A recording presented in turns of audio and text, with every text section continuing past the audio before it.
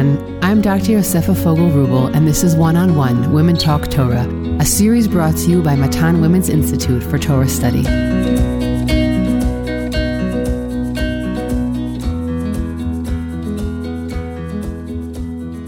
Welcome back to Matan's One-on-One podcast. Today, again, we'll be bringing you special content. This is not a Parsha podcast, and I am sitting down today with Dr. Tanya White, who I refuse to introduce again because we've sat down too many times for conversations. So if you don't know who she is, then you haven't been listening enough to the podcast. Essentially, what Tanya and I want to do today is to connect back to an earlier thread. If you go back on the podcast feed, episodes 28 to 31 was a series that Tanya and I did on suffering in Jewish sources. We did an episode on the biblical roots of suffering, marginalized rabbinic theologies, the Holocaust as a prism through which the idea of suffering and evil has been assessed. And in our fourth episode, we spoke about universal suffering in the eyes of contemporary philosophy. And at that moment of time, we connected it to what we were going through in the Corona period. Now, today we want to sort of add, I would say, a fifth episode to that series and to speak about some of those ideas, bring them into focus, and of course, focus specifically on what we've been going through in the world in the past, certainly in Israel and all over the world in the past 2 months. So first, Tanya, it is good to have you back here and to be back in conversation. It's always great to be in conversation with you, Yosefa. So why don't you bring us into this for a moment about where we are and why the question of, somewhat even philosophical questions, of the questions of evil in the world, where is that intersecting with our reality right now? So first and foremost, I want to just say that I was ambivalent about doing this podcast. I'll be totally honest. I felt, and especially in the first month, that we were facing such visceral and cataclysmic shattering, I would say. I wrote a lot about the fact that I felt silence was the only response. I want us to speak today about the problem of evil, about suffering, but I also want to make very clear from the start that the aim of this podcast is not to offer absolute interpretive schema or even, to be honest, answers to the problem, to the suffering, to the evil that we've seen.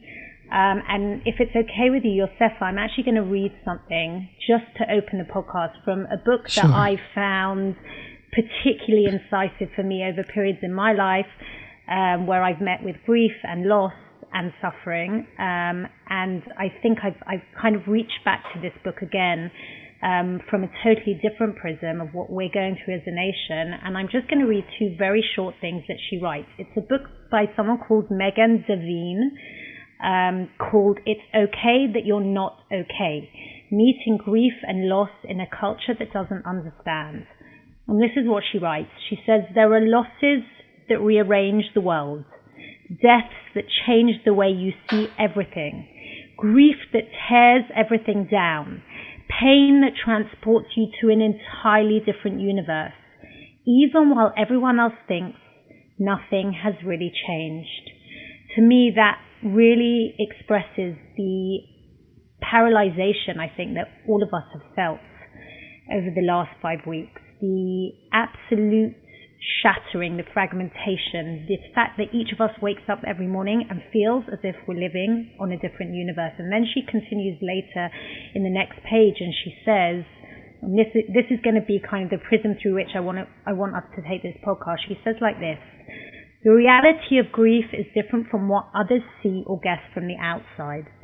Platitudes and pat explanations will not work here. There is not a reason for everything. Not every loss can be transformed into something useful. Things happen that do not have a silver lining. We have to start telling the truth about this kind of pain, about grief, about love, about loss. And I want to say that one of the things that I hope that we'll do through this podcast is to offer a variety of responses that already exist, that are pre-existing within our tradition. But this podcast isn't about platitudes. It isn't about pat explanations. It's not about apologetics. It's about being honest. It's about looking at reality. It's about feeling the suffering, and it's about knowing how to move forward despite the fragmentation that we're all feeling. So for me, that's what we're here today to talk about. I'll also just bring in a few terms that I've used in the past, both in conversations with you and otherwise, that it's sort of another great phrase that comes in are life quakes, right? Or things that we go through. Again, the difference between grief, right? This is not just a personal journey, right? Because it's connected to a national one, that the proportions, I think, are so different from sort of the wisdom that we use in our life to deal with our everyday hurts and everyday losses of life. The proportions of this, the magnitude of it are so utterly different. And I think that that's also sort of part of the cataclysm that you mentioned, is because it's just so much bigger than, and therefore it feels even that much more difficult to process. One of the shatterings that happened wasn't just the fact of the ground being literally taken from under our feet. I think it was also a lot about the idea that there was this shattering of our perceptions, the shattering of the perception of our strength, and even to a degree the shattering of the perception of the enemy, the visceral images of evil that came out from that moment was so shattering and so massive. And in a sense, I think so many people understood at that moment that something changed, whether it was their belief in the goodness of humanity, whether it was even their belief in that the enemy had some ulterior motive. The enemy wanted good for their people, good for themselves, and that we were giving them, an opening for normality, for civil life, and the belief and the knowledge that all they want is our destruction. And I think what was even more shattering in the weeks that followed was how worldwide anti-Semitism, we kind of felt, we've had this terrible event happen to us, and we expected people to look and understand and to be sympathetic to our cause, and the opposite occurred. So not only was our belief in the goodness, or not even the goodness, but the kind of, perhaps even the fact that the enemy, had an ulterior motive, or the enemy wasn't as evil as we necessarily might have expected, but our belief in the goodness of humanity worldwide, in what we believe to be a liberal humanistic movement that existed, even that was shattered. And there was perhaps a shattering even within Israel itself between what we perceive to be the left and the right. And I speak a lot about this idea of confirmation bias. What happened was that over the last 2 years, 3 years, whatever it happened, everyone existed within this idea of confirmation bias. I believe a certain thing, and every piece of information that I'm given, I align with the bias, pre-existing bias that I have. And I think on October the 7th, those confirmation biases were shattered, both from the left, from the right, from the Dati, from the religious, from the non-religious, all over. And the irony of the fact is that in the world, what we saw was an emboldening of the confirmation bias, where there was kind of maybe even a subconscious anti-Semitism, perhaps maybe in many cases conscious anti-Semitism. What we saw was that any fact or information that was given to people, that was presented to people, was twisted in order for them to confirm the bias of anti-Semitism. So there's been this shattering on the one hand amongst Israelis, certainly, and maybe even amongst Jews worldwide, whereby we've kind of shattered all of those preconceived ideas and models and paradigms, perhaps, that we've been holding on to, maybe for decades. And on the other hand, we've seen that worldwide, people who we thought were our friends, who we thought shared our humanistic values, who we thought shared our liberal outlook, have been instead holding on to this kind of anti-Semitic outlook, which we believed might have disappeared, over the last 80 years. So I think a lot of things have changed. I think there's been a lot of changes that are happening and continue to happen. And maybe for many people, many Jews, there's been this kind of shattering of I don't know, I guess you would call it the belief in the goodness of humanity, maybe. So just in response to that, because I feel like my response was a little bit different. I feel like you described kind of the shattering that's happening a bit on the Israeli left, to a certain degree. And I think that if I'm speaking my own voice, assuming that it represents others, a few things. First of all, I think that for me, the big moment here was that it was the first time that I felt an existential threat. I mean, it was the first time I ever really was scared that somebody might just throw a bomb onto my house. Now, obviously, if I lived in Sderot or Netivot, this wouldn't be the first time I would be having that concern. Not to mention also for a lot of people, the physical entering of the homes was one that something that we really hadn't fully considered up until this moment, even those who live with many, many Arab neighbors around us. And the other piece, I think, is that the reason why I think I didn't necessarily feel a shattering of, wow, mankind is capable of evil, that might be because I just grew up in a home where the Holocaust was very viscerally present, honestly. And I guess I only realized it in these kind of moments how much it was present and how much the sense of, life is precarious was something that was there. And I think also the last piece, and we're not going to get political at all, which is that, when people say they want to kill you, I tend to believe them. I think a lot of people who literally wrote outright and said, all this time, I've read the charter of Hamas, but I never really thought that was what they really intended. And there was something about the events that happened now that proved that, what they wrote and publicized and said is actually what they intended. And I think that a lot of us, I don't think it's confirmation bias, but I think it's simply that because we aren't evil and because we haven't been trained in terrorist jihad theology, so we could never conceive that somebody might actually do that. And something about this event, the numbers, the sheer vastness of it, and the brutality really drove the point home, at least to those of us here. Yes, people actually could do this kind of thing, and it actually be committed in that way. And the last piece I'll say about how much we are shattered, there's a difference between being sort of that your thought processes are shifting or shattered versus your fear for everyday life. And I feel that your existential fear, yeah. Your existential fear. And I think that there's a big element here as to how much one is reading the media, exposing themselves to images and what's happening. And I will speak for only myself when I say that I've been very careful not to overexpose. And while I know that on one hand, the price of that is how much horror did I experience from October 7th? On the other hand, there's also a question of preserving emotional stability, certainly in those first weeks when we also had everybody home and had to deal with everybody in the house. So just putting those pieces out there. Yeah, and I want to add to that, Yosef, which is something I want to engage in as we go on, is the idea of bearing witness, because I think the notion of bearing witness is a supremely important piece in the puzzle here, and something that I think in terms of when we're even speaking about theology, I think it's one of the primary prisms through which to speak about this event. And I think for many people, they're asking themselves the question about bearing witness. I want to be a witness to the suffering of these people. I want to see the suffering in their faces. I want to understand it. I want to feel it.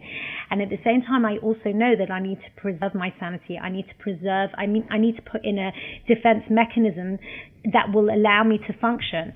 And if I'm going to, look at these brutal images, which I personally don't think there's at this present moment any prudence to looking at those images, then how do I bear witness to the evil that happens? And these are big questions. These are huge questions. These are questions that we're struggling with as parents when we're speaking to our teenage children who are really being exposed to these images, and we're telling them do not watch them, and our children are saying to us, but why should I be protected when other teenagers living in the South were not protected?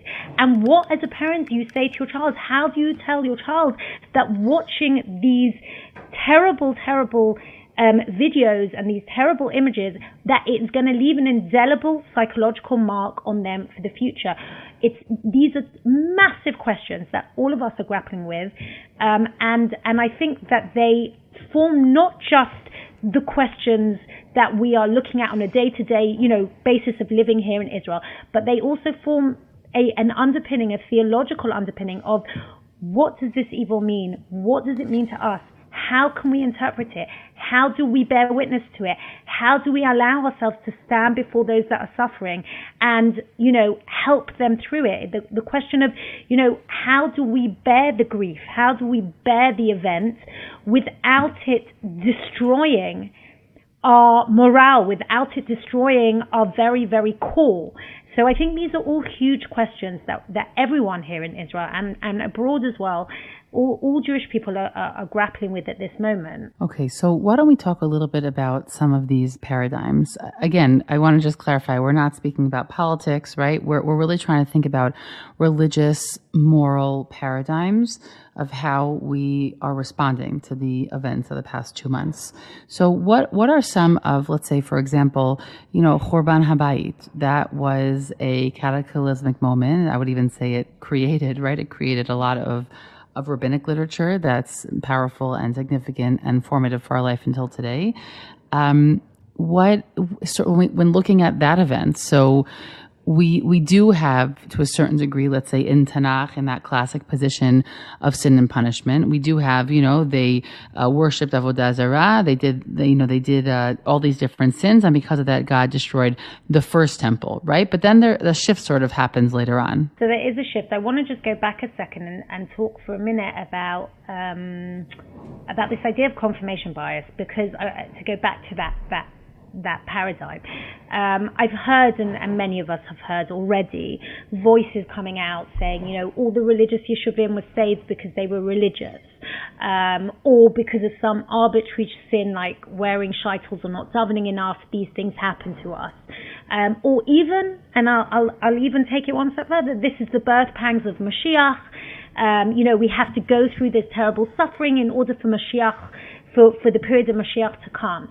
And from a personal perspective, and I'm sure there's many people here, many listeners that will agree with us, all of these explanations are very, very difficult to swallow.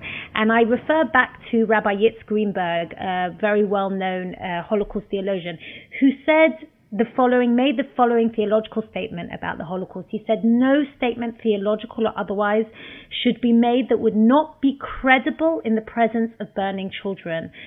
Meaning, what's he saying? He's saying, if you can say something like, because women wear shaitels, that's why these children are being burnt alive, or because we didn't daven enough, that's why these children are being tortured, or because we didn't keep Shabbat, that's why children have been taken hostage. I think if we are able to say that without losing something within our own humanity, then we can say it. But who can say such a thing at this moment, and who bichlal can say such a thing? So I suggest we need to reframe the way in which we look. Now, in terms of the divine retribution model, which is reward and punishment, that definitely was a model that we see it in the second paragraph of Shema. We see it throughout various prophecies about the first Churban. And it's definitely a model that exists. I won't suggest that it's a model that existed at the time when the first Churban happened, and it existed during the biblical period where God was more manifest. There was divine, a much greater divine kind of presence in the world, and there was direct communication between God and his people. I think as the world has progressed, and as, in a sense, humanity has grown up and there's been less and less direct revelation, humanity has adopted new prisms, different ways of looking at reality. More than that, we're living in a time in which we understand we are autonomous human beings. We have our cognitive capacity has expanded. The way in which we look at the world has expanded. And we even see that we see it when Chazal bring in or talk about the second Churban and why the second Churban happened. There's not the same direct quid pro quo way of looking at reality as there was during the first Churban. And they bring a more generic reason for the second Churban, which they call Sinat Chinam. Now that generic reason can be taken to two different end conclusions. One is that Sinat Chinam is basically a blame game. We're blaming all of you because you all did terrible things, as saying the rabbi, a bit like the original Churban. You did all these terrible things, and because of that, God punished you. But I actually think that there's perhaps a more nuanced way of understanding what the Chachamim are saying, what the rabbis are saying, where and they give the story, by the way, of Kamsa and Bar Kamsa, which I think is expresses to us what the rabbis are doing. Rather than just blaming the people, the rabbis are actually taking responsibility themselves. When they give us the story of Kamsa and Bar Kamsa, which Yosefi, maybe you'll expand on in a minute, they essentially are turning around and they are not just throwing the blame and the shame onto other people, onto the people of Israel. They are actually saying, we, every single one of us, including us the rabbis, as the leadership, we are taking responsibility for the cataclysmic event of the Churban. We are the ones, everyone is at fault. Everyone needs to do self-introspection. Everyone needs to look at themselves and ask, how am I responsible for this event that happened? And in a way, what they're saying is that perhaps because we hated each other so much and we were so weak within ourselves, that is, as a consequence of that, we were weak and could not fight off the enemy. Meaning there's a kind of naturalistic underpinning that's happening through the rabbis' generic kind of reasoning of Sinat Chinam. I think that the story itself of Kamsa and Bar Kamsa is one that we're familiar with. I actually just want to do a brief import into our current reality, which is that while I think that direct religious explanations for what's been happening are heinous and should be, they should not be offered in terms of this is why something happened, or as you said, if only people were, being more makpid on mitzvot, or because they were makpid on mitzvot, those were the kibbutzim that were harmed. I think those are really, really destructive. On the other hand, what I do want to say is that what I do think is relevant is the combined religious perspective of conversing with God, and also the fact that this didn't happen, in a vacuum. And when I say vacuum, I don't mean the proportionality concept, but I mean that we were in a very weakened place as a society. And I think that that's very similar to what is being described by the Churban. We have both the societal pilug, the societal breaks and fissures that we were experiencing, coupled with, yes, something that perhaps is divine and that's, beyond our ability to know in any certain way.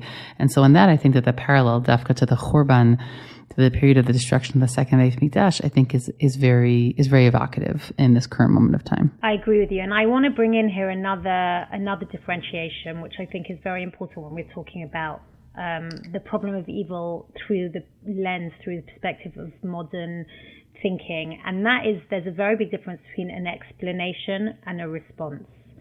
An explanation is where I come to explain. It's what we call theodicy. I come to explain, I come to justify God and the way in which God functions in the world.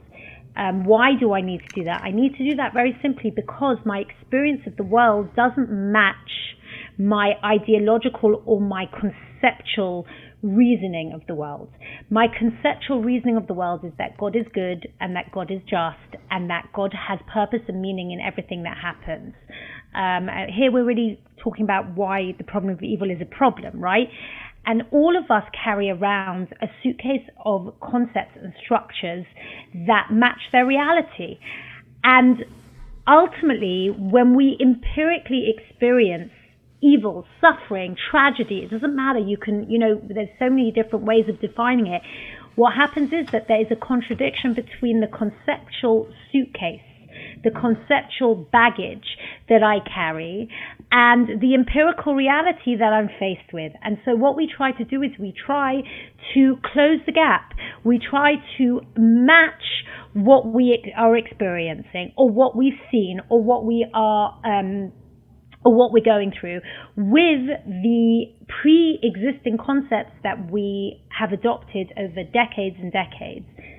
But And that's where the explanation comes in. I'm explaining the evil, I'm justifying the evil, I'm pretending maybe the evil isn't really evil in order to hold on. And again, this goes back to the idea of the confirmation bias. In order to hold on to my pre-existing biases, my pre-existing conceptual framework.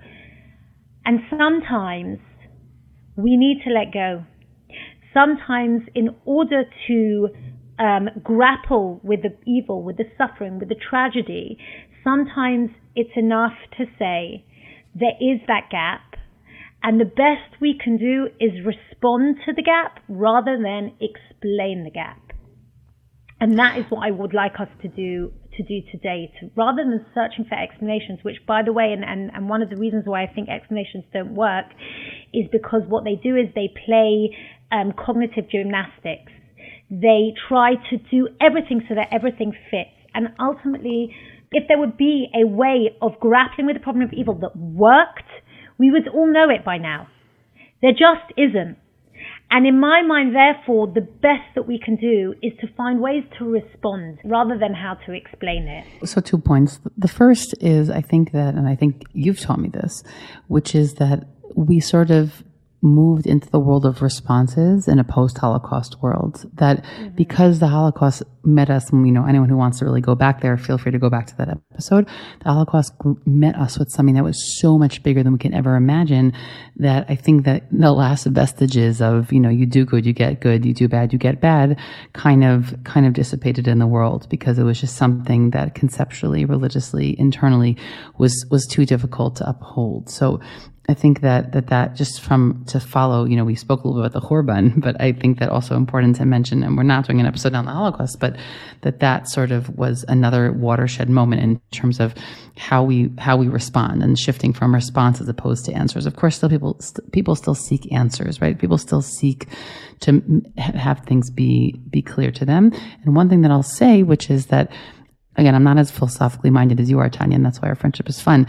But I think that when I look at what's happening around me, I think a little bit back to the Rambam that we saw so long ago together. And the Rambam spoke about 3 different kinds of evils. And one of the evils he spoke about was the evil that man brings upon himself, and whether that was by eating bad food so he wouldn't be healthy, or it was war. And I don't know, Tanya, am I just very overly simplistic? And I look at what's happening now and I say, this is a tremendous evil that man is bringing upon himself. And we had mentioned then that the limits of the Rambam were that for someone seeking the role of God in their life, it wouldn't really be clear. So, okay, yes, maybe, fundamentalist Islamic philosophy and jihad that brings people to do these kinds of things is the work of men. But then where do you bring God into the picture? So I'm sort of presenting another voice. It might be mine, it might be somebody else's, of saying, well, I don't know, people do really, really bad things. This is true. And so on one hand, I really want to say this is the evil of men without saying that this is God's fault. But on the other hand, I guess I run into an issue of where do I involve God in this picture? Where Elie Wiesel spoke about this idea that he was on, it was a different planet. And she says, no, it wasn't a different planet, right? This happened in planet Earth by human beings who, as much had the potential to do good, had the potential to do evil, and in the same way that, much like the indiscriminate workings of the cosmos, right, that nature is just nature, so human beings are also part of that indiscriminate working, and we have to accept the consequence of being human being. I'm obviously paraphrasing what Arendt said. It was definitely far more complex philosophically than that. But the point that Hannah Arendt makes here is there really anything so shocking about the evil that we see perpetrated in the Holocaust? And we can ask the same question about October the 7th. We saw evil that blew our minds in its cruelty. And the question we ask is this something that we should be shocked about? Is this something that, do we not know? Are we not aware of how radically evil human beings can be? And by the way, Hannah Arendt actually disputes the idea of what she calls radical evil, and that's why she calls it banal evil. It's just evil that was basically apathy to a degree, and I think there is a big difference, by the way, between what happened in the Holocaust and between what happened on October the 7th. October the 7th in my mind, is more of a radical evil than what happened in the Holocaust, for many different reasons. I don't want to get into it now. But then the biggest question is, and here I really want us to kind of unpack this, Hannah Arendt's philosophy is, in some senses, quite stoic. The world just is. It is what it is, right? But I think as religious people, we want more. And I think that's why the problem of evil, specifically for a religious person who believes in tikkun olam, for a religious person who believes in the world as good, who believes that humanity has the ability to bring about a messianic era and bring about an era in which there is goodness that permeates our existence. I think that's why it sits at the heart, at the cornerstone of our religious kind of, I guess, our religious mission to eradicate evil from the world, and then when we see evil once again rear its head in such a drastic way, in such an extreme manner, it kind of throws us as religious people, because again, we don't know what to do with it. We don't know how to fight it. We don't know how we can try and, navigate that gap between the world as it is in a stoic sense and the world as we want it to be, or as it ought to be in a religious sense.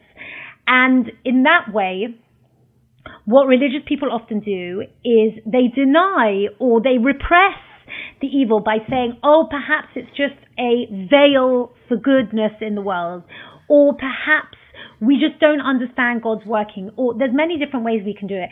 But I will say this, I think that one of the places where we need to begin is with the biblical narratives. And if we look very carefully at the problem of evil in the Bible, if we look very carefully at how we understand the problem of evil in the Bible, we see that many of our religious leaders, the religious characters in the Bible protest evil. They turn around to God and they literally put him on trial, so to speak. Abraham, Moshe, Gideon, Mordechai, and as we go further, obviously in history, there's plenty more, ending perhaps with the kind of paradigm of protest theology in the Holocaust, who was Elie Wiesel. And all of them turn around and they say what Abraham, famously said, "Hashofet kol haaretz lo yaseh mishpat." Will the judge of the whole earth not do justice? And this kind of protest to divine justice, protest to a world that shouldn't be the way it is, that we can't understand how it could be the way it is, that is very much embedded in our religious text, in our religious tradition, in our religious psyche, our religious consciousness. And then the question is, how does God respond to all of these people? And that's really what I'd like to try and understand today. So again, we spoke about a lot of these elements in that earlier episode on the roots of biblical suffering and the responses to it. And I think that with several things that come out that are very important. The first is that there's almost this divine imperative, meaning we're supposed to fight back, even if it doesn't bear any fruits. And that the act of fighting is part of, why is it a response? Because we're probably not going to get any answer as to why it happened. But it's just, I think it's the same way that people have found that the only way that they've not lost their mind in the beginning of this whole period of time was by helping others. That I think that the act of fighting back or saying to God, how could you make a world like this? That act of protest, there's something about it that restores sanity. Meaning if we didn't fight back, then we would lose our equilibrium as humans. It's not the answer that provides us with that sort of internal stasis, but the act of fighting back is what's supposed to stabilize us in the face of something that is so terrible. So the act of fighting is one piece, and the other piece I'll say is that when you spoke about the Stoic perspective of Hannah Arendt, what's interesting is that God actually experiences that in Sefer Bereshit. Famously, the story of Noach opens, and also later, after the flood has already receded, God opens and says that Yetzer lev ha'adam ra minurav, that a person's, I'm going to translate it the way that most of the commentators that I think are hitting at the pshat understand it, which is that not that man is evil at their base, but that the Yetzer, which are the thoughts and imaginations of man, possess evil from a young age, meaning we all have the potential to do things that are evil. God repeats that phrase after the flood story. And what you have there is sort of like the divine sort of resignation of, okay, like I get it. This is really at the base of man. And even after this attempt to sort of restart the world, I as God will have to come to terms with, as you called, sort of like this Stoic philosophy. Like this is what man is, right? So it's sort of an interesting mirror of how you're describing that sometimes humans respond to these difficult times, which is that to say, okay, like evil exists. That's the way the world is. So I think, I don't know what I have to say about it theologically, but I think that it's very meaningful that God, so to speak, has to go through a similar process. Is it enough? Does that mean that God then doesn't demand more of us? No, God demands a lot of us, just like we demand a lot of God. So there's something in the act of protest which isn't going to change the base of humanity, but that I think the Torah is telling us has to be there on both sides, both our demand of God and God's demand of us. So I 100% agree with you, and I actually want to hark back to those examples that I gave, because I think that the answer, and here I'm using the answer in a kind of metaphorical sense because I don't think there is an answer, but the answer that God gives is one that, in my mind, is really at the root of the response as viewed through the biblical paradigm. And what is that? So first and foremost, there's no explanation. If we look at every single example of where a protagonist in the Bible asks God about the problem of evil, if it's Abraham, if it's Moshe, if it's whoever it is, if it's Gideon, if it's Mordechai, all of them, Yirmiyahu is another example, all of them saying to God, how is it that the world is the way it is? Why are you not doing something to remedy it? And in every single example, there is what I call a covenantal response. Not an answer, not an explanation. God doesn't come and explain himself. And by the way, in many cases, he could come and explain himself. For example, when Gideon turns around to him and says, where's the God of history? Where's that amazing God who came and saved us in Egypt? Where's he disappeared? He's abandoned us. That's literally what Gideon says. God has abandoned us. He says it to the malach, to the angel.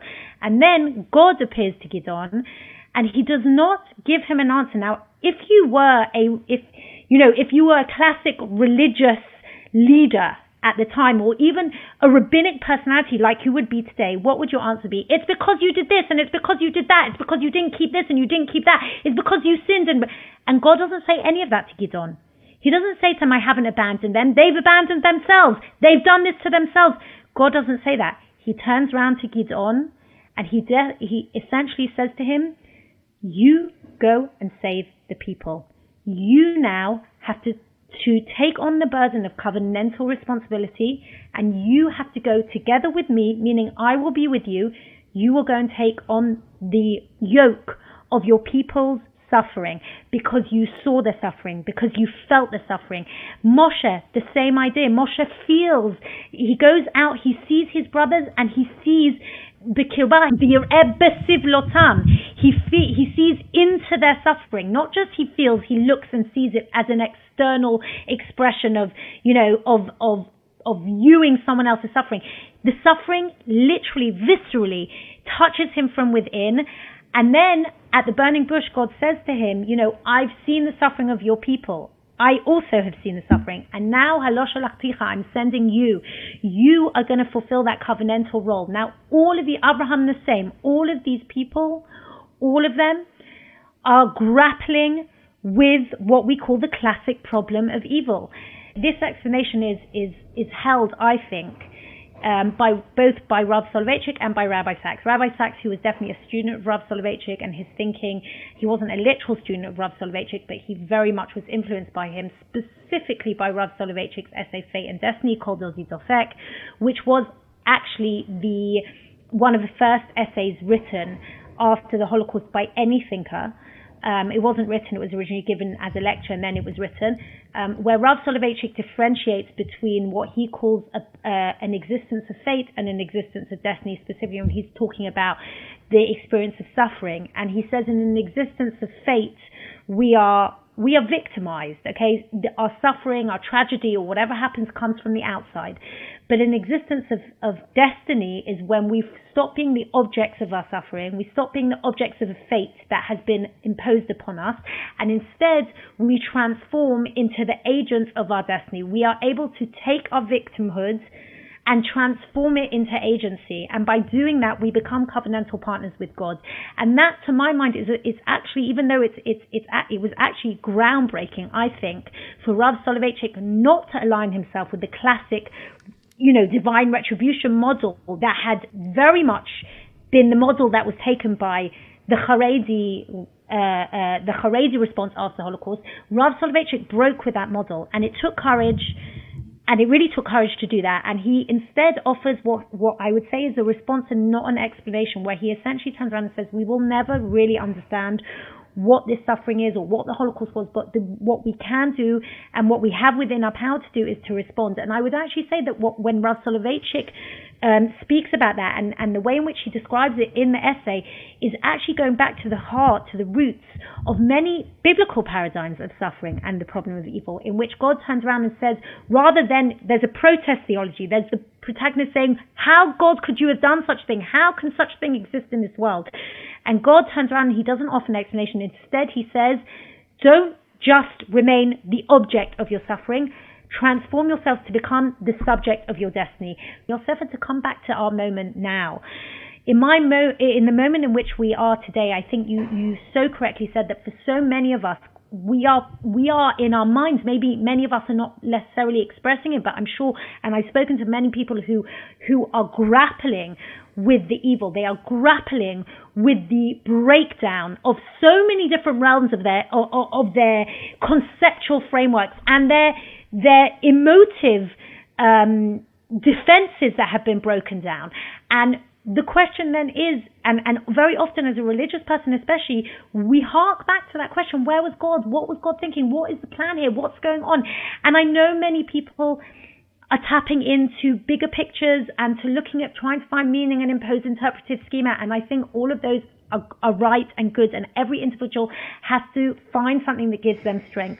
But I think the greatest moment of strength that all of us have had is to be able, as you said, to do things to others, to fight, to go. We are in an unprecedented moment in our history whereby we don't have to be passive bystanders of our national destiny. We can actually be active agents of our national destiny. And that means going out, fighting the evil, literally fighting the evil, not just metaphorically, but literally fighting the evil on the battlefield, and at the same time being a witness to the suffering of our brethren and our brothers and our sisters here in Israel, helping them. The unbelievable, unprecedented amount of good and altruism that we've seen since October the 7th blows my mind. One is about power and sovereignty and supremacy of the Jewish people in their land, and the other, in my mind, is about the idea of battling evil and bearing witness, being empathetic, using our deep sense of humanity to bear witness to the suffering of our brothers and our sisters and alleviating that suffering in whatever way is possible. And in my mind, that response is perhaps the most biblical of responses to the problem of evil, far more than perhaps the rabbinic response of the first Churban, divine retribution response, which, by the way, does have a model in the Tanakh. I'm not denying that it doesn't. But I think that protest theology, and then on the heels of protest theology, by the way, if we remain just in protest theology, very often we'll get to Richard Rubinstein, who basically rejects God. And I don't think that's the right response. I think protest theology has to be followed by what I will call covenantal response theology. So first of all, I think that that's an incredibly important explanation and elaboration, because it also gives religious and philosophical dimensions to many people's natural response, which was to say, I can't even think right now. I don't have the brain power, so I'm going to act, right? Meaning that their natural response. I think if in the beginning of Sefer Bereshit, God says that we have a natural evilness in us as part of our capabilities and our capacities, I think that what we've seen come out now is this natural capacity to join together, to have solidarity, and to help in the face of something that feels so overwhelming from an emotional and here we're even saying philosophical, but even just from an emotional perspective, to look at this evil in the face. I think that from a religious perspective, we're speaking about,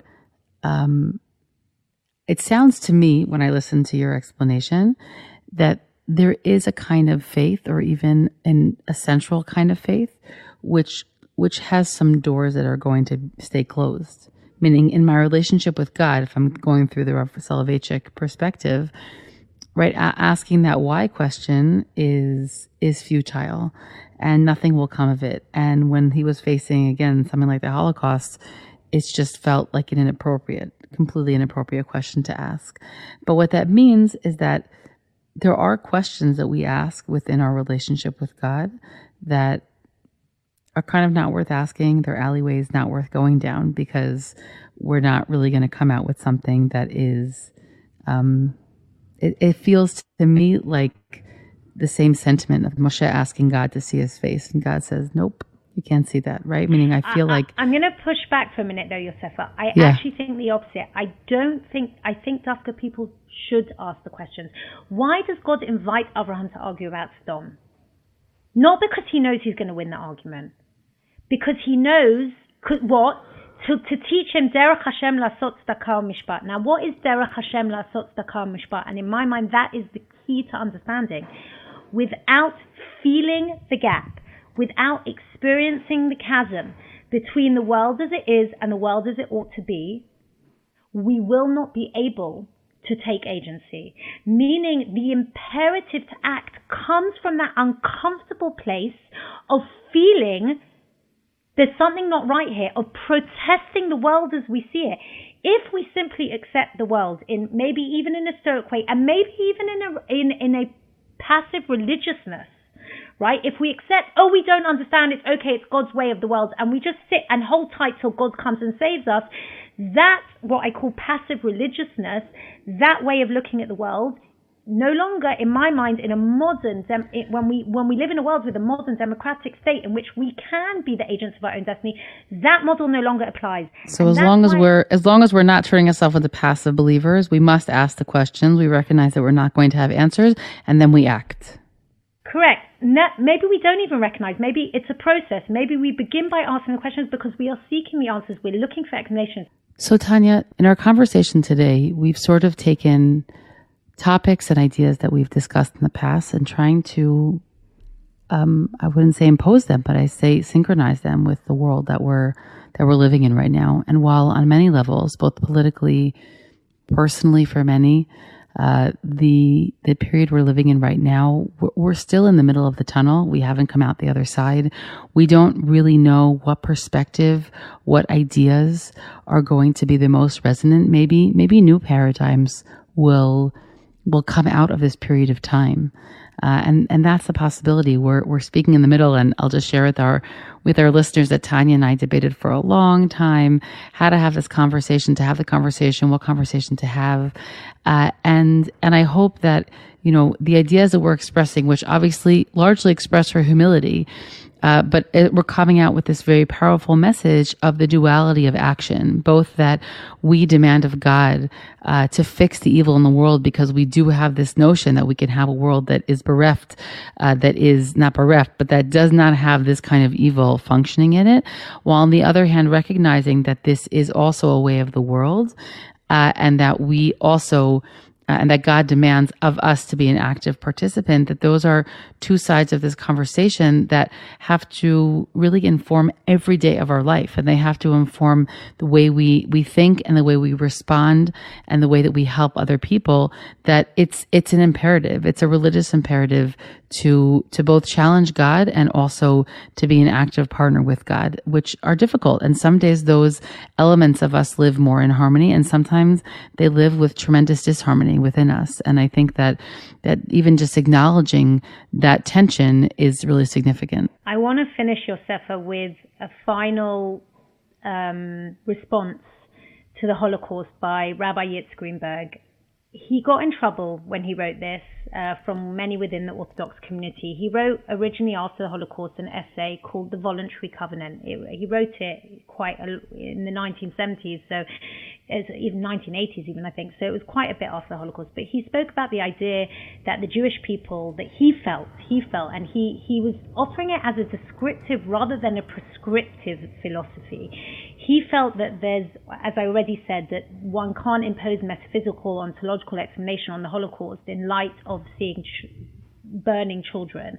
But he described what he believed to be the voluntary covenant. And he said, logically, why would anyone, and Emil Fackenheim echoes, or I should say Rav Yitzhak Greenberg echoes Emil Fackenheim in this way, who speaks about the idea of why should anyone want to affirm their Jewish identity in light of what happened during the Holocaust? Why would one, or logically one would think that Jews would run away from their Jewish identity, that Jews would want to repress their Jewish identity? Why would we want to recommit to an identity that essentially is a death sentence for many? And I would take, and he argues that in a sense, well, he speaks about the idea of God breaking the covenant. He rescinded that and he actually reframed it years later. But I don't want to even talk about God breaking the covenant. I want to talk about the way in which the Jewish people affirmed the covenant after the Holocaust. We saw unprecedented numbers of Jews coming to fight for the Jewish state, reaffirming their Jewish identity. And I would argue that today we have the same thing.